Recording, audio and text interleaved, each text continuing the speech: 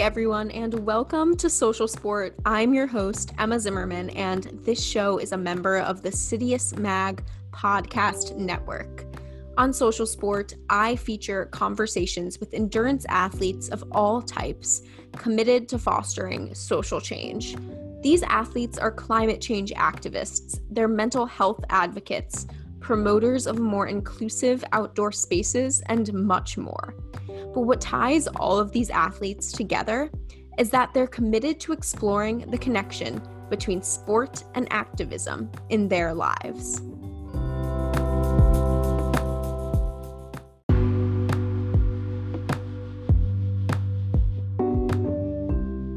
I was honored to speak about the Runners Alliance with two incredible women, Latoya Shante Snell and Taylor Dutch. If you're not familiar with the Runners Alliance, it was launched by Runner's World and Women's Health to help women and all people who experience harassment reclaim their run. Taylor is a sports and fitness writer who plays a large role in coordinating the Alliance for Runner's World. And Latoya is one of the 5 Runners Alliance ambassadors, known for her activism and for her popular blog, Running Fat Chef. These women have so many powerful things to say, so I tried to just let them do the talking for most of this episode, and they did not disappoint. Finally, I just want to leave a quick warning that sexual assault is mentioned in this episode in case that is triggering to you. Now, without further ado, please enjoy this episode with the amazing Taylor and Latoya. Taylor and Latoya, welcome to Social Sport. Thank you so much. Yeah, thank you for having us. I'm really excited for this conversation. I've already enjoyed talking with the two of you off air, and you're just such entertaining people that I kept saying, can I press record already? I want to get all of these stories. Love it. So everyone else can hear about the awesome people I'm speaking with today. Can you tell me who you are and where you are right now? Taylor, do you want to start? Sure. Yeah, my name is Taylor Dutch. I am currently in my house in Chicago. I've been a contributing writer and editor at Runner's World for the past, been 3 years now. I'm super excited to, talk about this most recent opportunity, putting together the Runners Alliance Ambassador Program, which includes Latoya. Yeah, it's a little short bit about me. Awesome. Well, how about you, Latoya? My name's Latoya Shante Snell. I have to kind of add in the 3 names now because I'm kind of stuck with it. I think my dad will be very happy and proud. I'm a food and fitness blogger of Running Fat Chef. Is something that it's a job platform that I use to put up my food and fitness adventures that typically involves running, but is not limited to things like powerlifting, talking about finding and owning your power when you go into the gym environments, particularly for people who are part of marginalized communities. That is not limited to race, but we also speak about, being LGBTQ, walking into spaces as a woman and not feeling intimidated to lift up weights. And somehow, this little adventure turned into something huge where it transformed my experience of being in the culinary industry to almost full time, taking on social activism in regards to sports, and in regards to intersectionality, and in different areas. And as Taylor said, I am currently a Runners Alliance ambassador, and so happy and grateful to be part of this program because I love that we're able to expand on conversations about runner safety, and we're able to go into other layers of, how does intersectionality play into it and the importance of it, even if you cannot relate to some of the subject matters.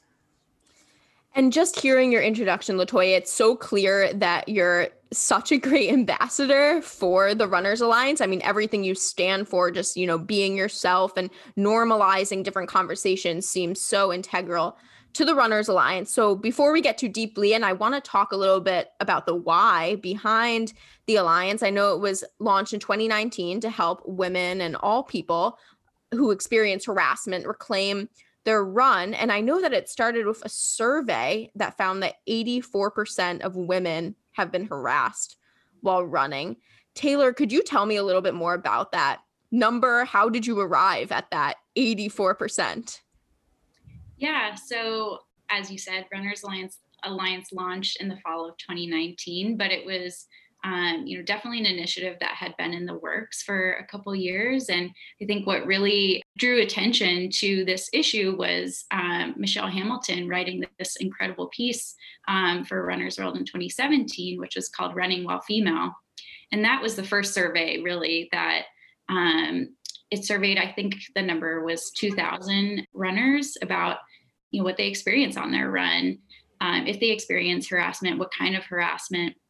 And the information that came from that survey was heartbreaking, and unfortunately not super shocking if you're a woman who runs. And that story really I think raised awareness to the issue initially.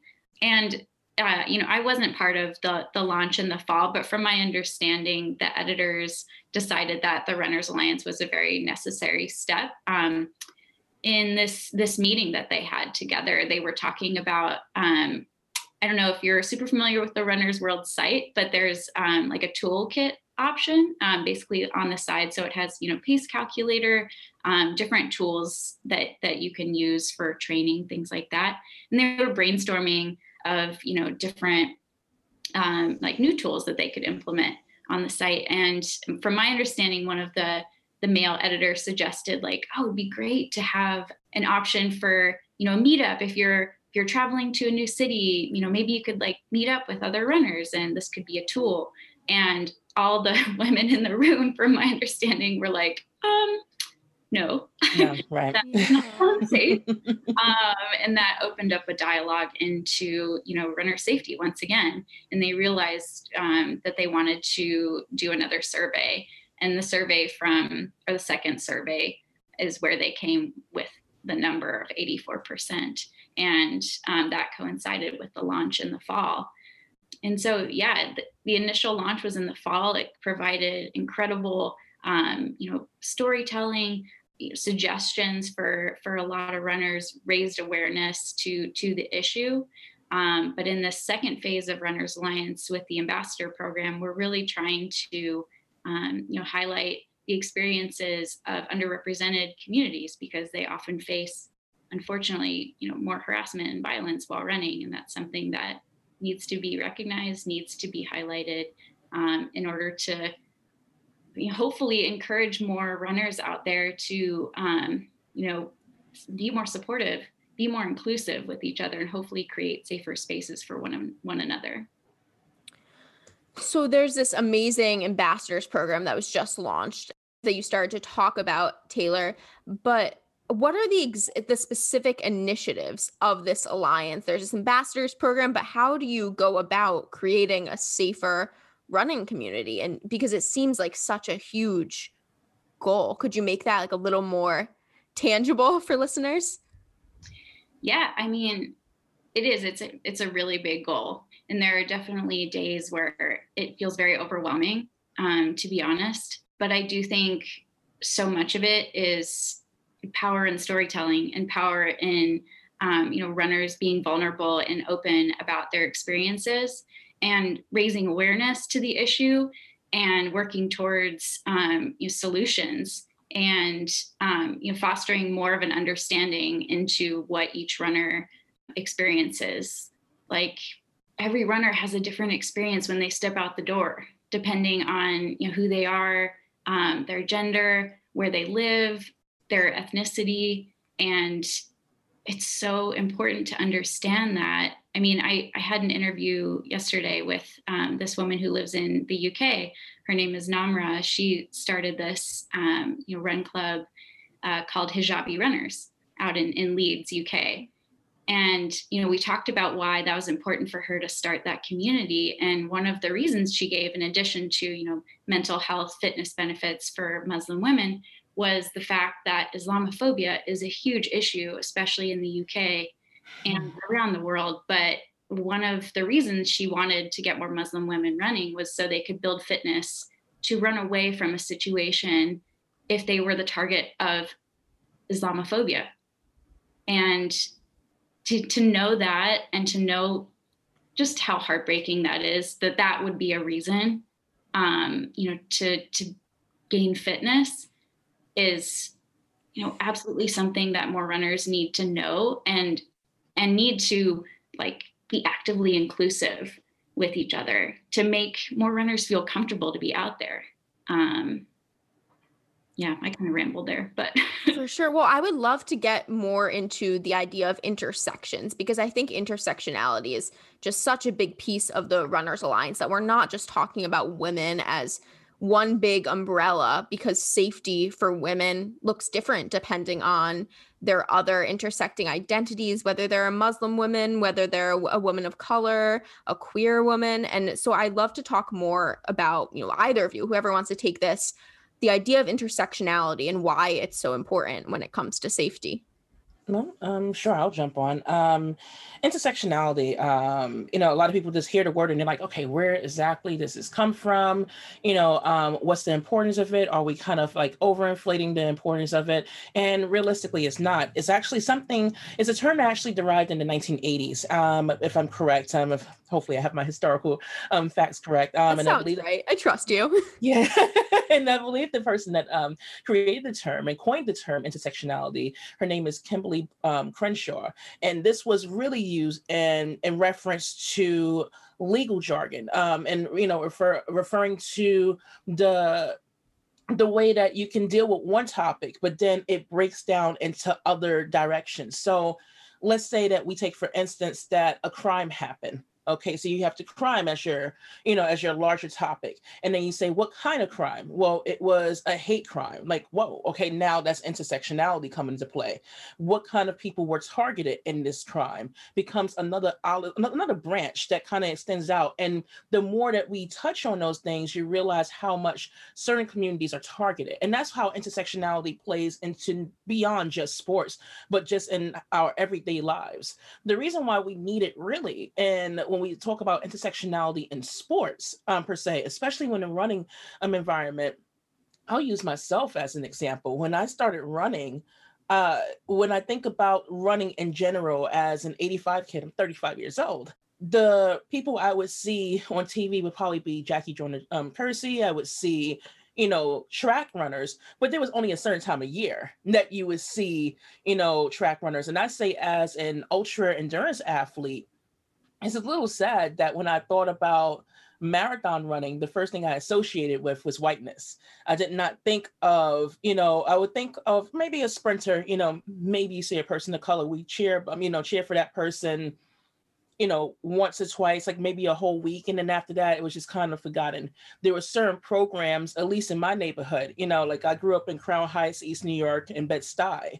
And during the 80s and 90s, during the crack epidemic, you don't really think of sports as something that would be provided in these Black and brown areas.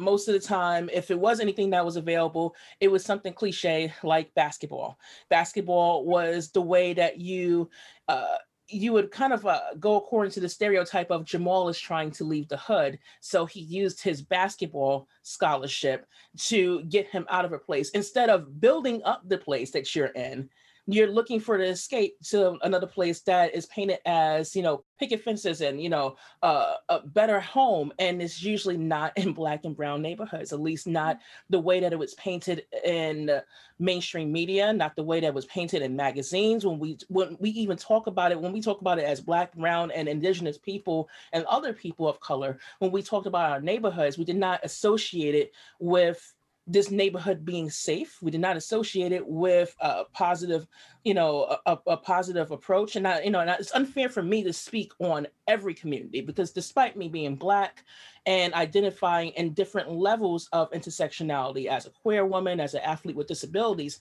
I definitely cannot represent all people.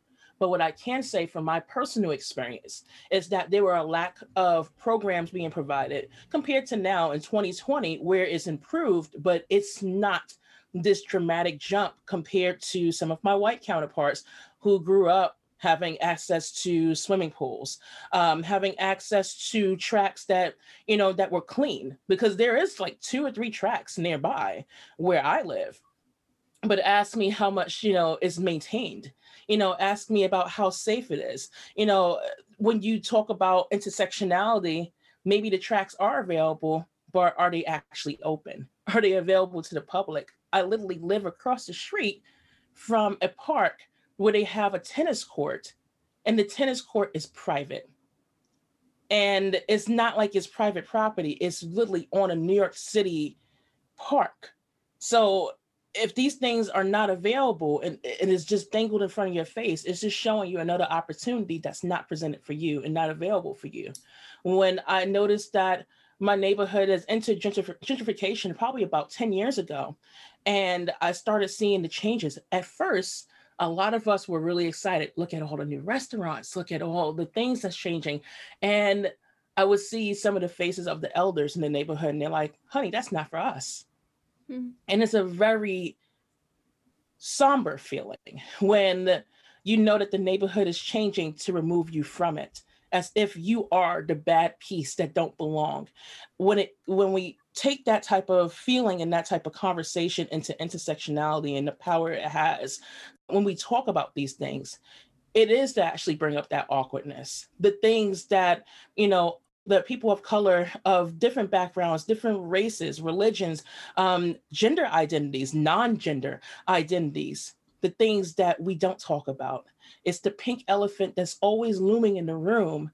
But if whiteness is involved to a place where they do not feel comfortable talking about it, that is the norm. And as a marginalized community, we are forced to embrace it and accept it. Otherwise, you possibly will be outcasted. You will be looked at as the person who is problematic. You are troublesome. Do not invite this person. And that's the reason why we need these things. Yeah, so many things that you said, Latoya, are, such strong examples. And one thing you said that I found very powerful when you were talking about those tennis courts was that's not for us. And I think that simple statement in a lot of ways gets at the root of intersectionality, that this world is not, in a lot of ways, it's not created for all women. Different women have different considerations and how they move around the world depending on their other identities. And to me, that's a big part of the Alliance too. And I know that you have 5 ambassadors that all have different intersecting identities, different concerns, different things they bring to the table. Could you tell me a little bit more about them and the ambassadors program in general, what exactly it is? Yeah, I can jump in there to start. I was approached back in June to, help coordinate the ambassador program. And it's an opportunity that I feel so incredibly grateful to be in this position. But, essentially we reached out to these incredible leaders in the running community who are truly making the running community a better place in so many different ways, Latoya obviously being one of them. But we also have Jordan Marie Daniel, Addie Bracy, Carolyn Sue, and Claire Green, who are our ambassadors. And each one is doing incredible things in different spaces, whether it's raising awareness to the epidemic of missing and murdered Indigenous women, lifting the voices of runners in the BIPOC communities, which is what Carolyn does with Diverse We Run. Claire Green, as a professional runner, doing incredible work, educating and raising awareness and providing resources to help, especially people in the elite running community, learn more about the Black Lives Matter movement and take action there. Addie Bracy, who you interviewed last week, founder of Outrun, who's creating communities for LGBTQ plus runners and encouraging LGBTQ plus people to embrace running.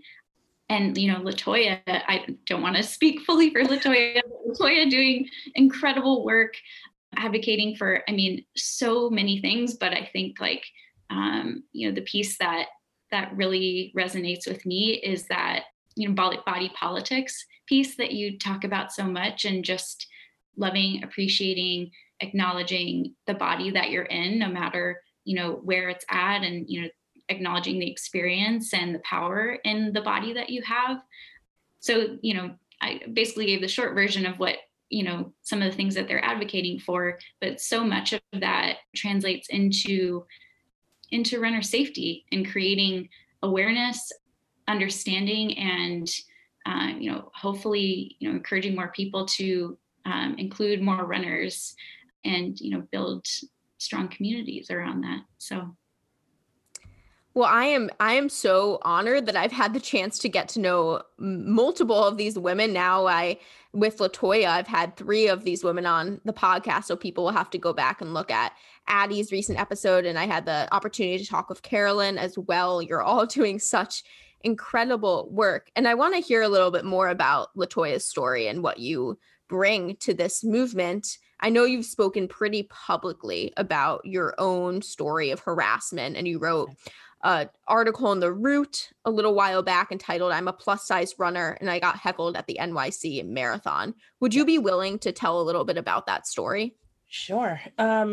You never know what will actually make you viral, whether you're looking for it or not. And I definitely did not see this one coming. I thought it would be something along the lines of, maybe I said something super colorful. And I did not actually picture it being fat shamed at a New York City marathon would be one of them. The reason why I started the blog Running Fat Chef is I had several friends who was just like, hey, you're utilizing your social media platform to share your adventures, but the way that you write, is so colorful and elaborate. Why don't you turn it into a blog space all over again? I'm not unfamiliar with it. I used to do open mics and poetry before my son was born. And I felt like, all right, that was one chapter of my life. Now I'm a parent. Sometimes you lose a part of your identity when you become a parent. It's like one of those areas that sometimes we do not give enough credit to. In 2017, I started feeling a little weird and a little off, couldn't figure out what was going on with me. Turns out I was actually pregnant. And I learned about that in August.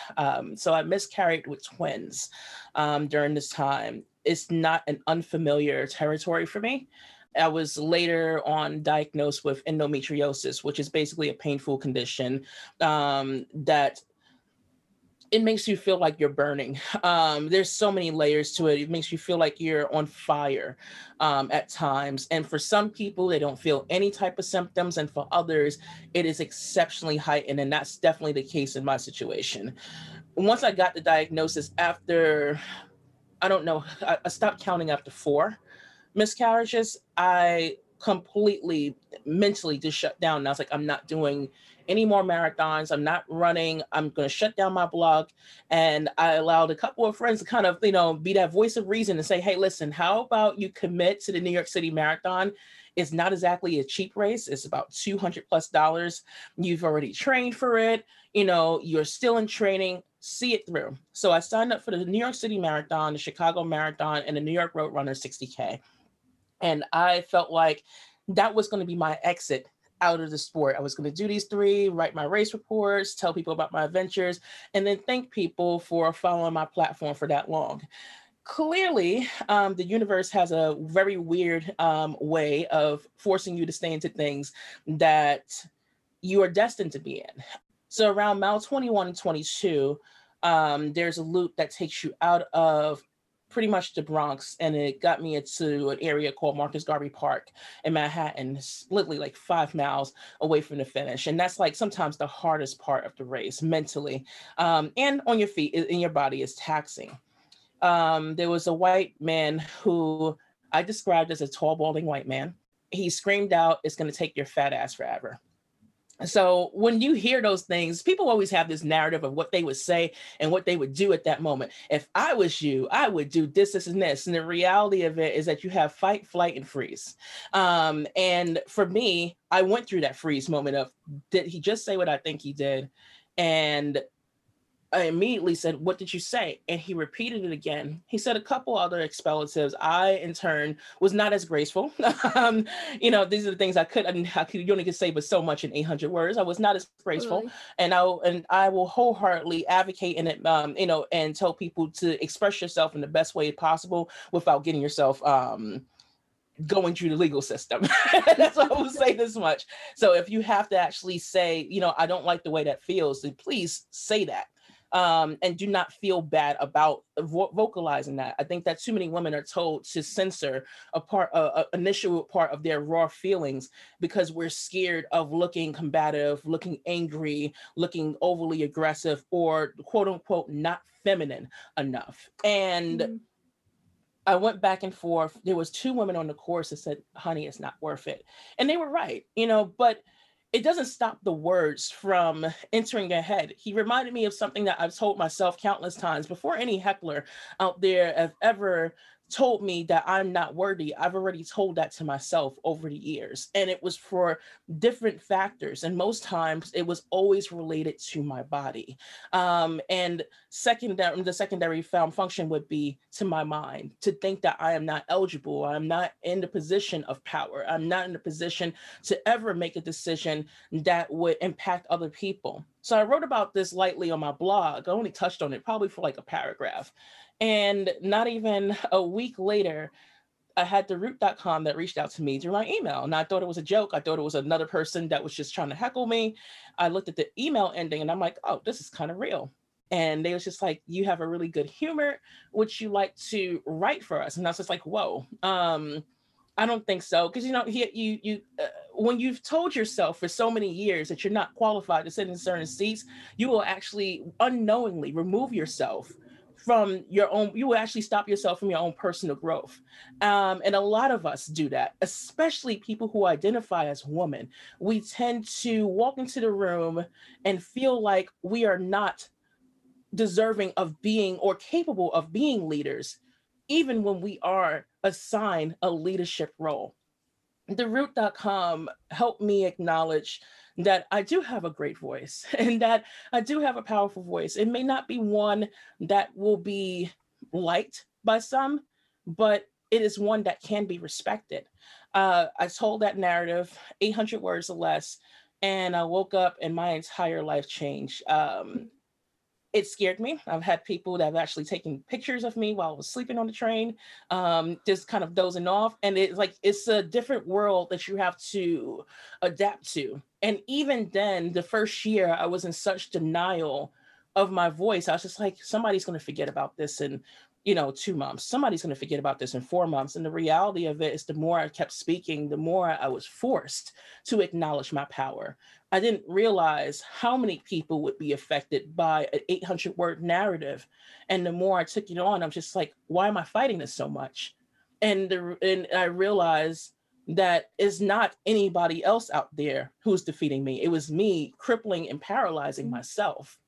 I want to get a little bit into that because, I love what you're saying about embracing your own power and how you said how you didn't feel qualified to sit in certain seats. And I find that so interesting and powerful because you are such a leader now in this community. And not only are you a leader, but you've really, in a way, pulled up seats for other people through your work. And so I want to hear a little bit more about, I know you're now a body politics activist. That's the term you use. What does that exactly mean and how does that connect to safety?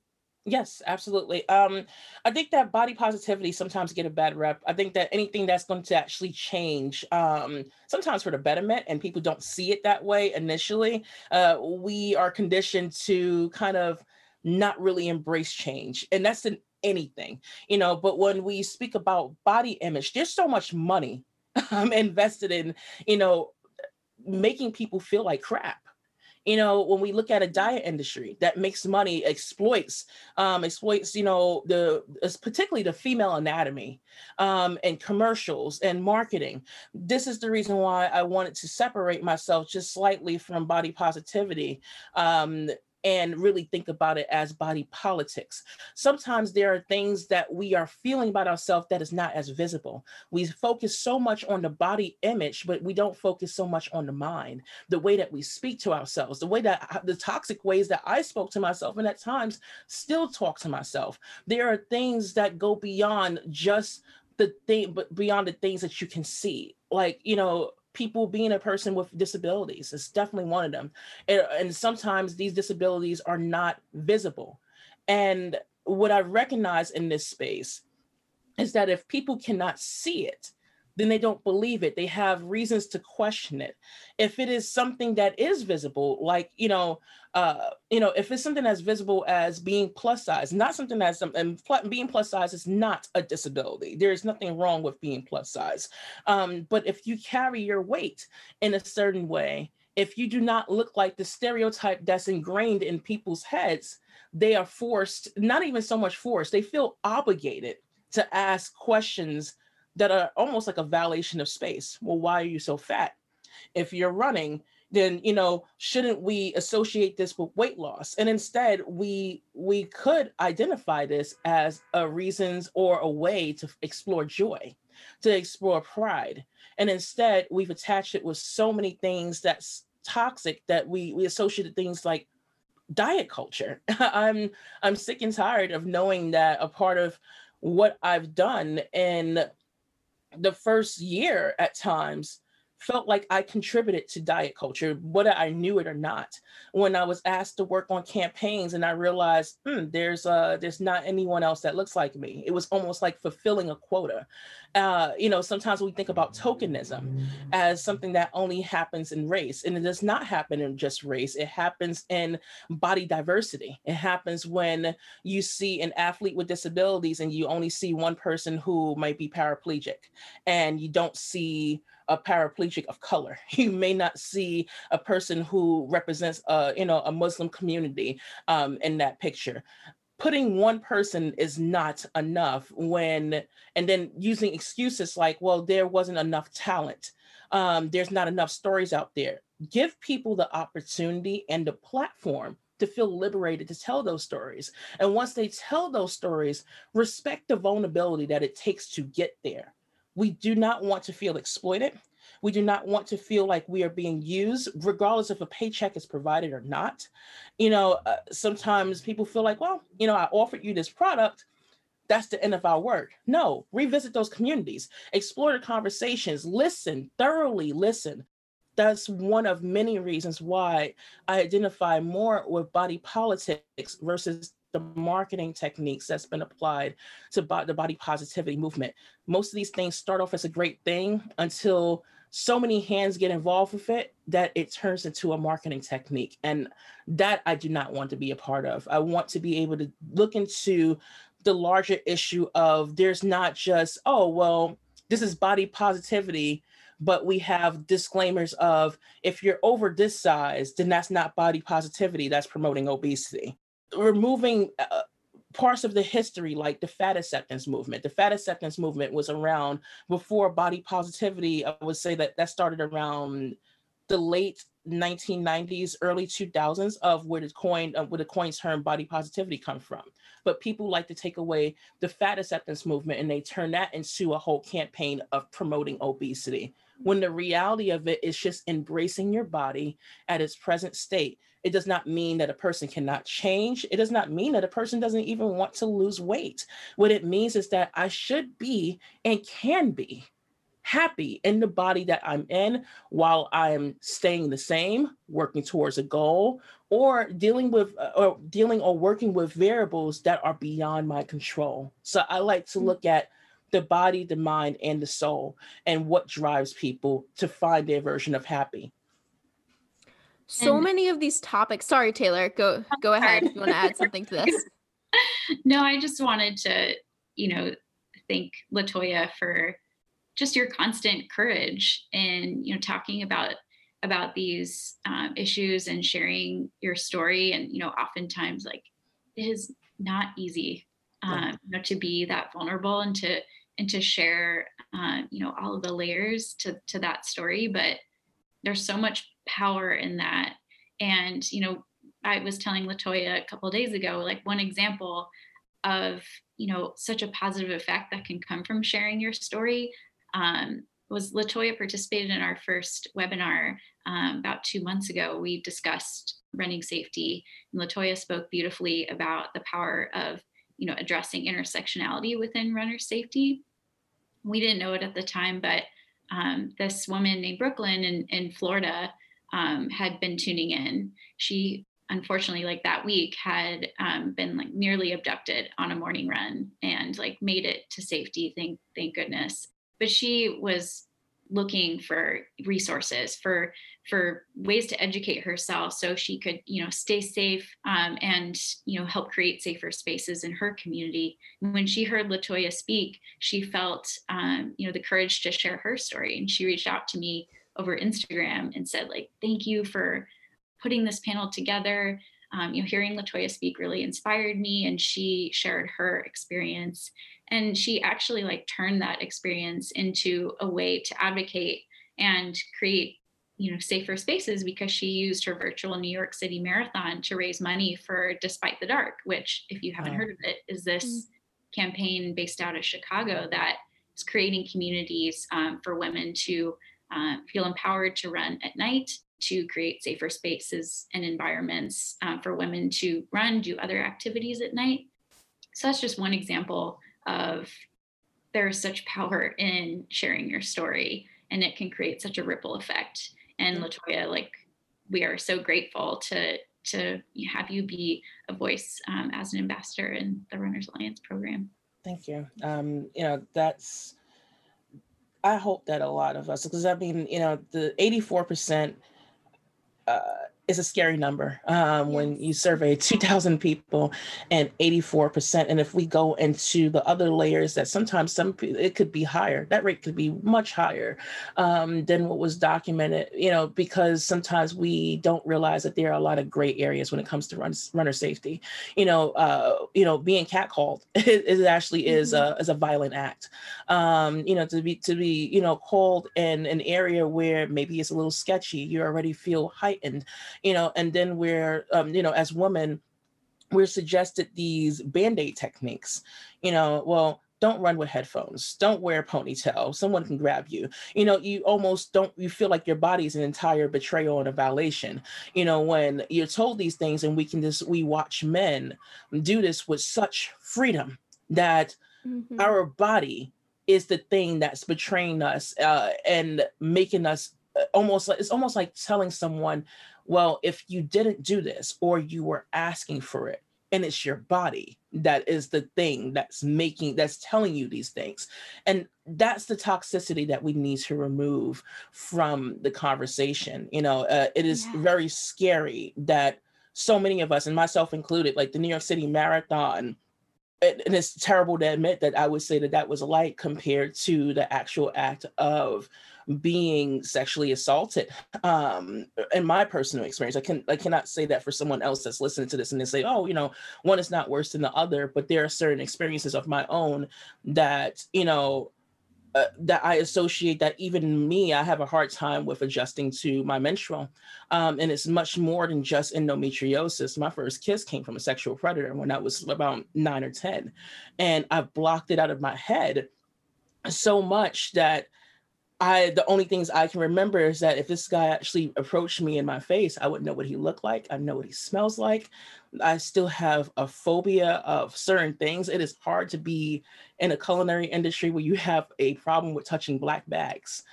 And that's a personal demon that I've been working on for a number of years, knowing that I'm a person who loves books, and I still have a fear of going inside of a library, that I feel hesitant because that's where I met my sexual predator. These are the gray areas that can strip a person and could make something that's just that appears light to someone else, but it carries a weight. For me, the first step of getting past it, I used to sign up for the Brooklyn Half just so I would be able to run parts of that route to see the library. And that was the way that I would silently get a part of my voice back. And am I fully recovered? I don't think I ever will be, because sometimes we think that, oh, okay, well, speaking up about it is going to be the cure. And the reality of it is none of this is guaranteed to provide a cure. But what it does is, by addressing it, it gives you that one piece of the puzzle, or maybe a main piece of the puzzle, to be able to feel liberated and fighting back, to say that, no, this is not okay. Sometimes silence will kill you. And when other people do not acknowledge your pain, that is just as paralyzing, if not more, because it's almost like a justified violent act that's being committed against you. And this is the reason why, I continue to advocate so hard. I don't look at it as an option. I feel like this is something that needs to be done. If I have the courage and I have the power to be able to speak up, then I may not be able to bring everyone in, but there's at least one who's listening, and that's what matters.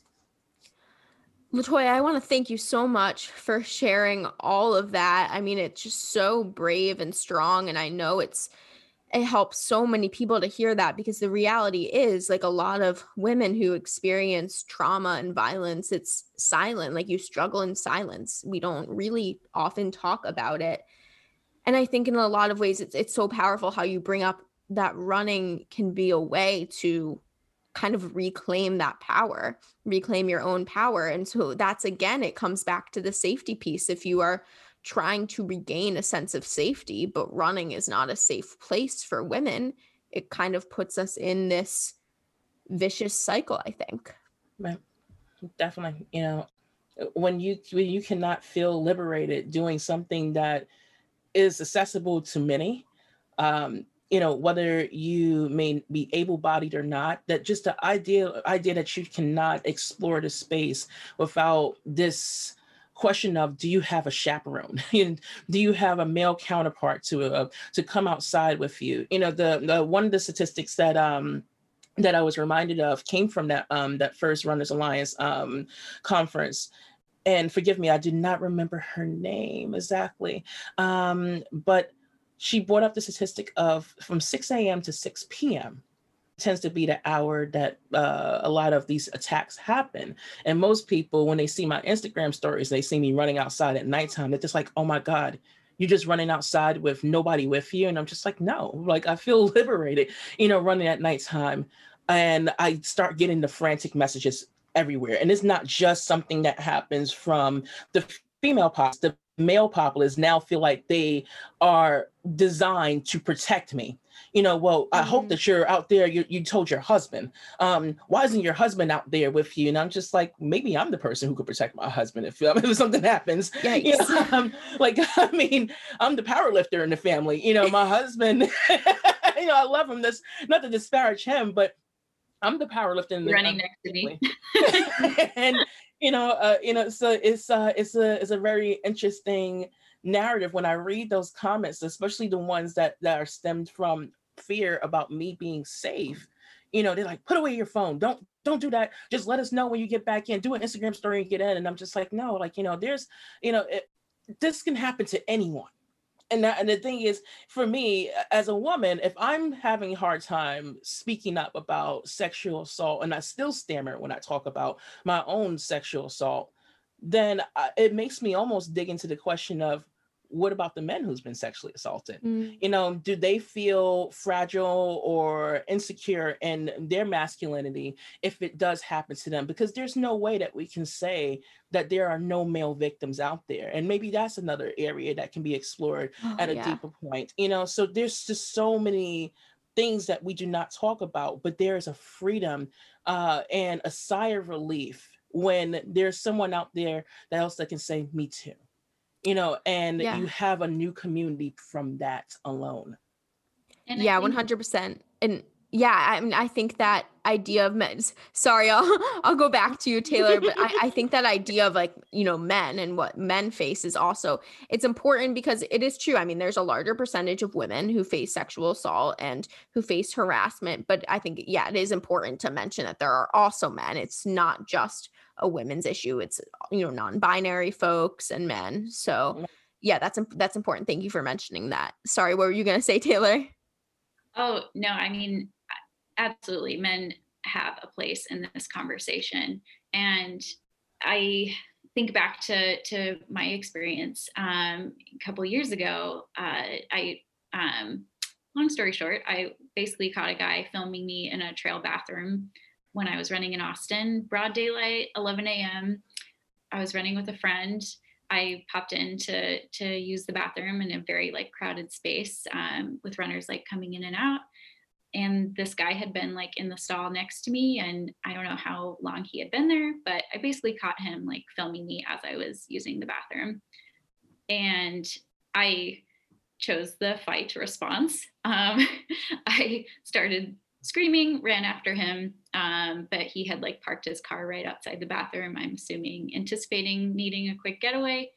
I like screamed at him, shoved him into the side of his car. I wasn't even thinking. I was just so angry. I wasn't thinking about whether he had a weapon or anything. I just chose fight. Anyway, he like pushed me back, was able to get in his car when I was shoved back and drive away. But like in that process, like 5 women who happened to be at the bathroom also ran after him, which was really actually very encouraging. They didn't even know what happened, but they just knew that I was in trouble. Yeah, so he got away, and I called the police, filed a report, went through that whole process. And about like 6 months later, I realized that I was like dealing with, well, not just 6 months later, like very soon after, I realized I was dealing with a lot of trauma from that experience and afraid to run by myself, afraid to like use restrooms. And I decided to write about it. So I wrote an essay, which was published in Runner's World. I think it was 2018. All the years and things blur together at this point. But some of the responses, especially from like male runner friends that I have, were especially encouraging, because I think like when I talked about that fear that a lot of like women experience when they go out by themselves and are in certain situations when they're running, a lot of like my male runner friends and a lot of men out there never have to think about that. They never have to worry about these things, or, you know, whether they're going to need to defend themselves, whether, you know, like a guy will be around the corner or, you know, anything like that. And so I think for them to hear and understand what that fear feels like for women was really impactful, because a lot of them responded to me saying like, I had no idea that, you know, that you guys feel that way, that you have to think about this. I'm going to work really hard to like look out for you know, all of my female friends that run, and, you know, try to be more active about, you know, not just being a bystander and, you know, offering to run with my friends and offering to be there for them and be that support. And I think like that it's going to take that. It's going to take men really thinking outside of their running experience, right, to look out for, you know, others in the running community. Right. It's not just a woman's remedy or something that we have to fix. It's something that a community has to fix, and that includes men. You know, we don't want men to feel like they're removed from the conversation, and instead we want to invite them in to understand the layers. I teach my son every day, you know, not just, you know, if you see a woman being attacked, to help them, to how to have respect for women and people who may not identify, just anybody that may or may not look like you, to have that level of respect for them. And if it ever is a situation arises where you are called on to help, then you know how to help accordingly. Maybe it does not mean to go out there and punch the person in the face or pin them down. Maybe it means that you pick up that phone to, you know, call for help. Maybe it means that you are going to respect that person who was violated, that if they ask you to just be there and not to say anything, to respect that moment, respect that rawness. Sometimes people immediately think that what we need is for someone to speak and tell our stories. And honestly, it can remove the layers of strength that we're trying to preserve, especially when it's just happening or we're re-triggered from something or a variable that's presented to us. So instead of speaking over us, respect our stories, respect our narratives. Do not feel so entitled to protecting us that you are not listening to the needs that's being put out there. So if we're asking at that moment, no, I do not want you to play, you know, big brother at this moment and go out there and find a bully and put him in a corner. No, maybe that's not what your role is at that moment. Because every community, regardless of if you're marginalized or not, we all have the ability to be an ally. And when we are called on to be an ally, most times it's not going to have a big sign saying, hey, help is needed right here. It's going to present itself in the most unpredictable circumstances, but you can always train and live your life every single day as if, you know, one of these days, I'm not going to know when it's going to happen. When it does, this is how I can actually contribute, you know, to helping someone else. Yeah, and I want to get back to that idea of allyship. But first of all, I want to say thank you also, Taylor, for sharing that story. And I remember reading it I think you said it was in Runner's World. Yes. And yeah, I remember the day that I read it. I think it was 2018, and very vividly, because I remember being shocked by it, being amazed by the strength in your reaction, but also recognizing the fear that I have had while running and the fear that a lot of women have while running in it. So thank you for sharing that very brave story as well. Well, and thank you for that. of course, and as a woman, I mean, I want to get back to the idea of allyship. I've been told many times to not run alone places. And I've been told, I've been traveling somewhere, I've been told to run loops and loops around like a small park near wherever I'm staying. I've carried mace in many situations. And the thing is, as women, we want to feel safe in the moment. And a lot of times taking these precautions, they make us feel safe in the moment, but also they put the onus on us to make ourselves feel safe. How do you balance that contradiction of women want to feel safe in the moment? They might need to take some of the responsibility, but how do we make it so that there are allies, so that there are changes, and that maybe one day, eventually, women don't have to carry mace when they're running in certain situations, and the onus doesn't have to be on women? Yeah, because the thing is, like, here's the thing about carrying around a weapon. A weapon is as powerful as its owner. And what a lot of people don't realize, and I learned this just through like my previous career many years ago, was in working in the Department of Corrections, ironically. I was not an officer, but I was just a civilian staff.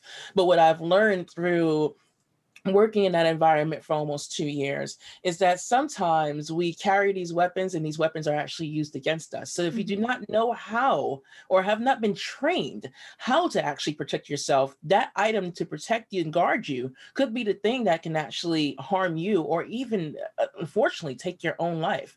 So, telling women to carry around a pocket knife or mace, and if that item falls, especially when you go through that fight, flight, or freeze, and you do not know, it doesn't matter how many training sessions you have. I mean, my hands, like I've learned how to box. I learned how to, do basic self-defense moves. And each of the times that I've been sexually assaulted, because I'm a multiple sexual assault survivor, my reaction was different every single time. And it doesn't matter about, like, sometimes we think like, oh, well, you were a kid when some of this happened. No, I was an adult as well when it happened the second time, and it happened the third time. And every time I was not sure of, can I defend myself? I know I was trained on this. And then you go down this rabbit hole of, I had this item on me, but now I don't know how to use it, or why did my body do this? There are certain things that just our brain, sometimes it just shuts off, where it doesn't do it. Or in Taylor's case, where it's just completely reactionary of, I have to save and defend myself because I know something is wrong. And your body and your mind will just take you there. The level of ownership is not only for women. We need to teach, as a society, need to teach people more that men shouldn't rape. It's just as simple as that. That conversation, that dialogue, and that allyship happens within your own home.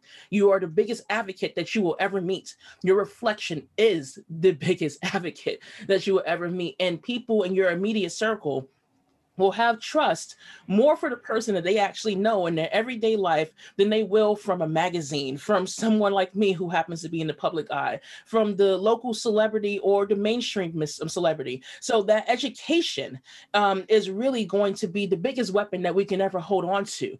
Educating and re-educating an audience who's been around long enough that, society has groomed women to believe that it is only our problem to basically keep ourselves safe.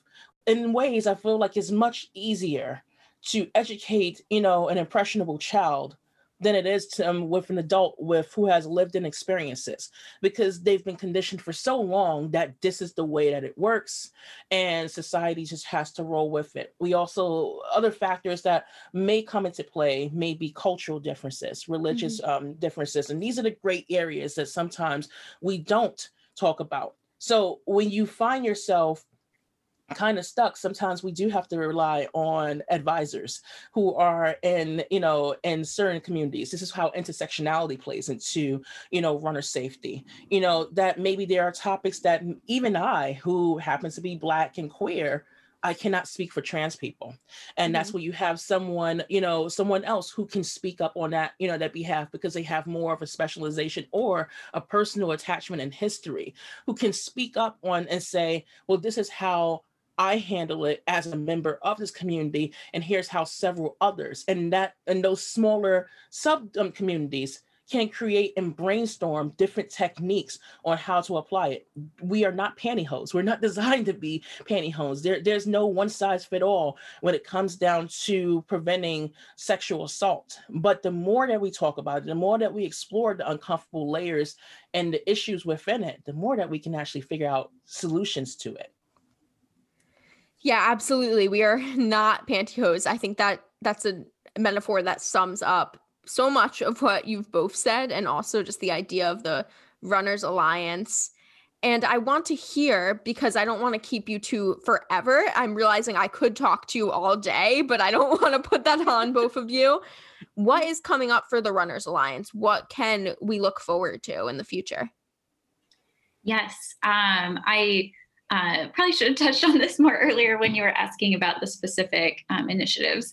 We have, done 2 webinars so far. The first on running safety, which Latoya was a panelist on, and then the next after that was LGBTQ plus runner experience. Latoya also participated in that, as well as Addie. We had Matt Lano and Chris Mosier on it, and it was such an incredible discussion. And then today we actually have another one coming up that's focusing more on diversity in running and why that is critical in the discussion on runner safety.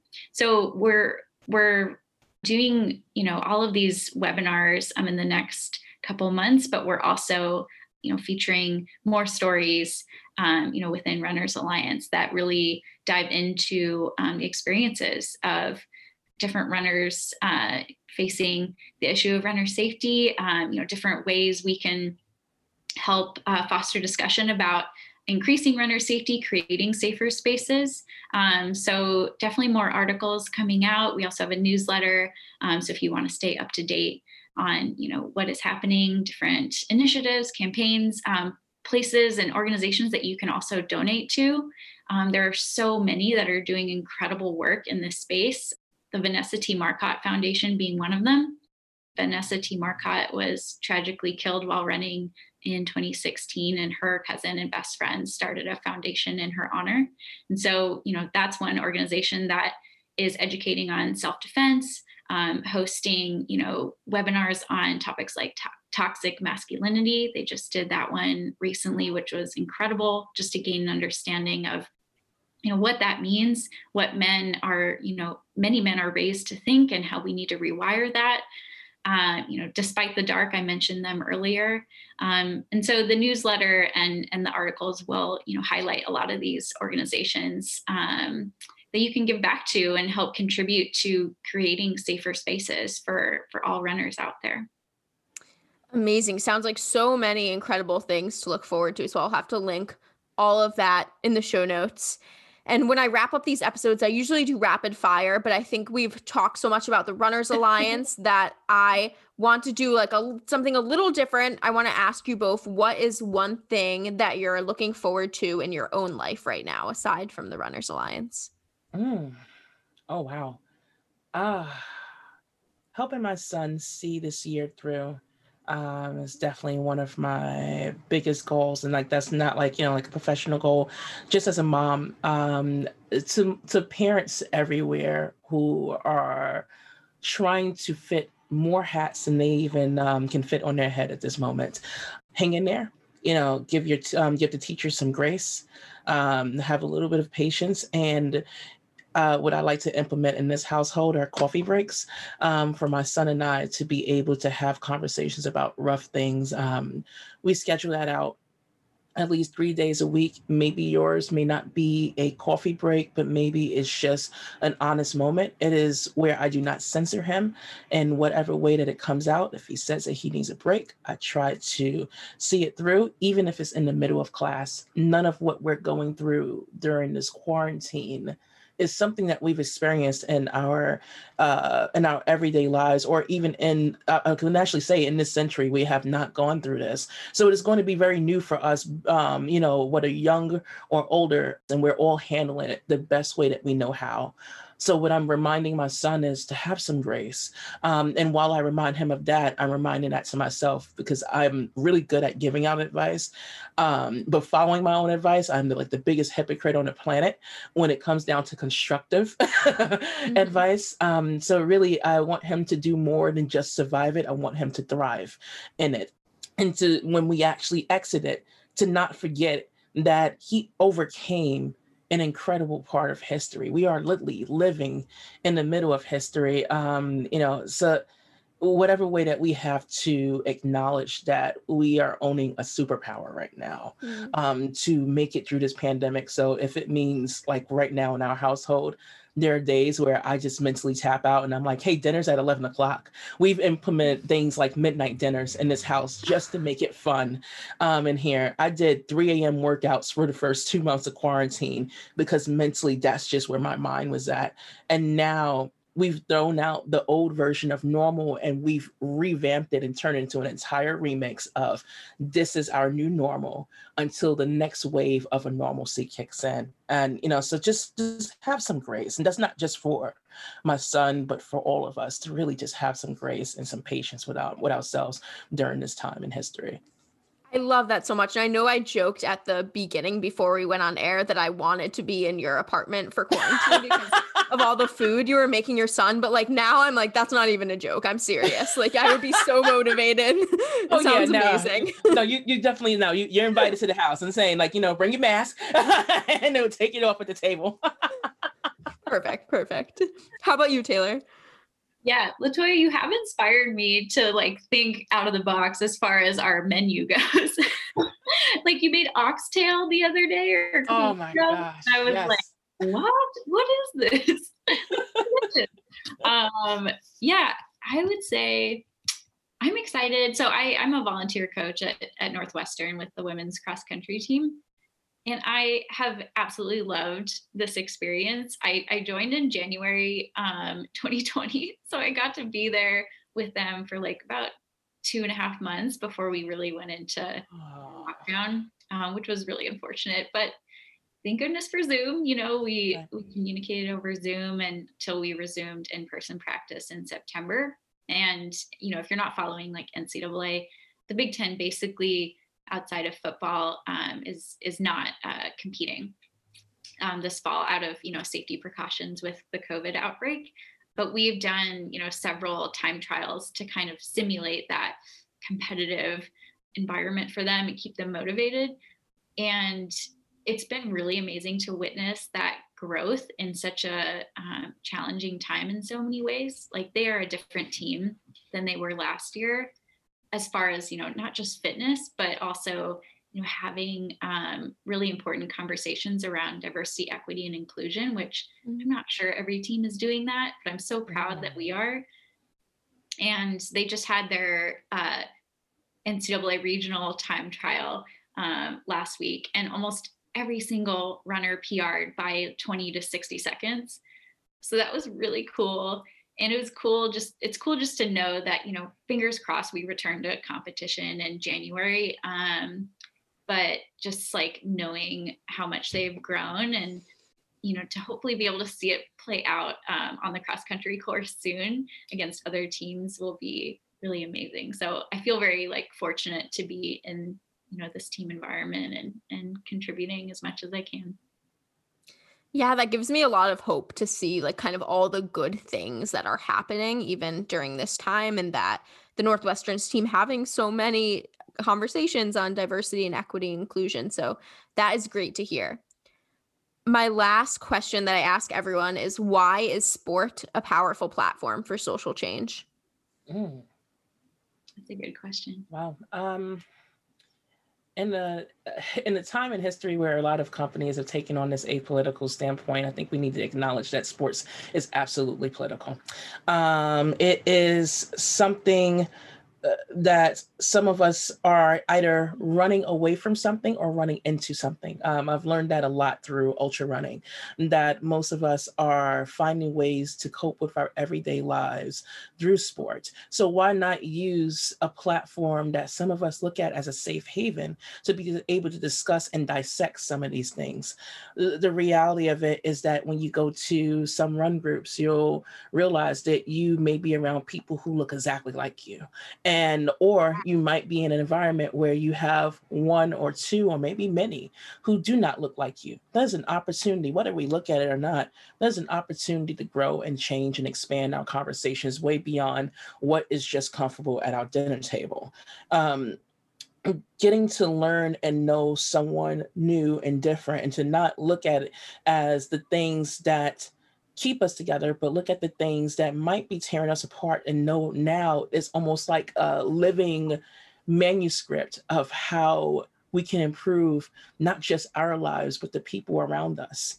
I couldn't see that in 2013 when I started running. I didn't look at myself as someone that people would, aspire to admire. I looked at myself as very small, and even at times I still catch myself where I'm like, girl, you need to be a little bit kinder to yourself in the way you speak to yourself.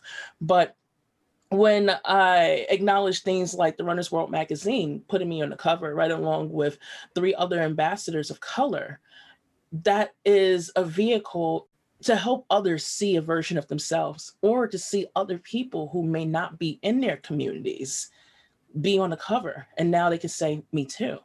I can also be, and I am not limited in my possibilities, because sometimes the visuals are super important. To be able to see a plus size woman like me with a potty mouth, on a cover was something that I couldn't even visualize in myself.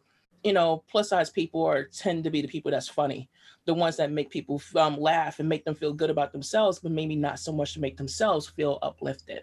To see that for a certain populace, it helps to see someone taken seriously, to see someone who happens to be Black.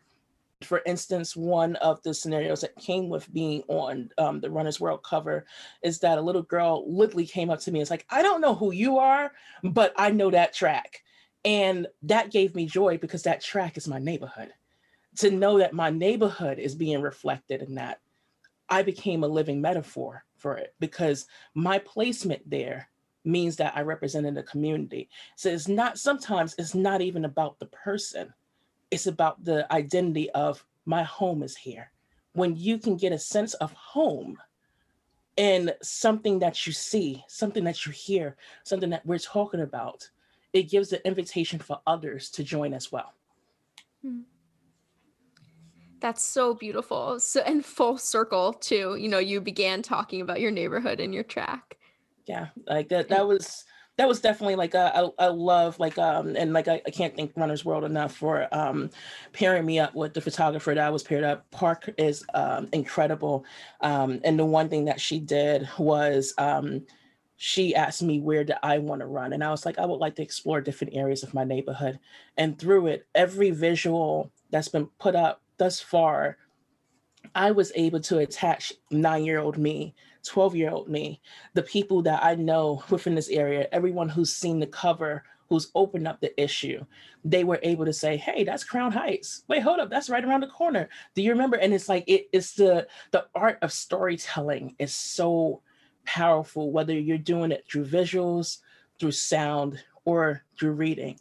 We want to be able to relate and adapt and fall in to something that's either familiar or a place that we actually want to be. 100%. Yeah. How about you, Taylor? Do you have any thought on why sport is a powerful platform for social change? Yeah, I mean, we've seen this as an example so many times, especially in the Olympic movement.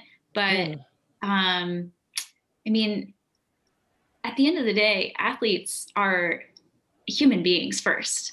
Right. And I feel like that gets really lost a lot of times, even by the athletes themselves. I think, they get so wrapped up in that identity of being an athlete. And as a volunteer coach, I really, try and remind our athletes that you are a human being and you're going to graduate and you're going to go into the world and, do amazing things. But I think like at the end of the day, sport provides this incredible, platform to grow and get to be like your best self in so many ways. But it also like sets a stage for, fighting for social issues that like you really can't get anywhere else in a lot of ways. I mean, I think of Jordan Marie Daniel, running the 2019 Boston Marathon, this huge race, one of the biggest races in the world, thousands of runners, and obviously televised around the world. She took that opportunity to run not just for her. She was running for 26 missing and murdered Indigenous women, Two-Spirit, and relatives.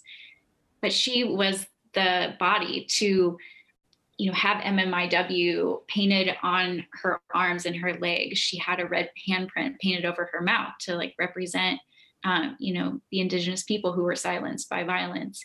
She ran a marathon dedicating each mile to a different person. And, for her to use that marathon as an opportunity to raise awareness to this epidemic and create more conversation, create discussion, talk about, ways that this epidemic needs to be addressed. So for her to do that and use the marathon as a way to push for justice for her people, that is just one example of the power that the platform of sport can have. Mm-hmm. And I think it's so important to recognize that at the end of the day, like we are all human beings. We are part of different communities with many layers, and sport is a great way to push for change in a lot of ways. Yeah, I couldn't agree more with what both of you have said. And I just want to thank you so much for this conversation. I'm sweating, literally. I'm like so moved by both of you. And I'm just so excited to see everything that you both do personally, as well as with the Runners Alliance. So thank you. Thank you. Thank you so for much. Having us.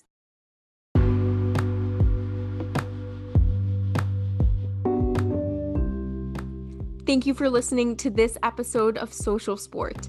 Latoya and Taylor are amazing. I am so grateful for them and what they are doing with the Runners Alliance.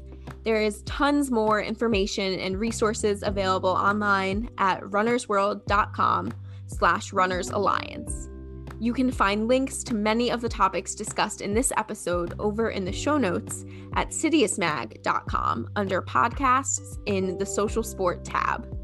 If you enjoyed this episode, I would really appreciate if you went over to Apple Podcasts and left Social Sport a rating and a review. It will take you about 3 minutes, but it will make all of the minutes in my day.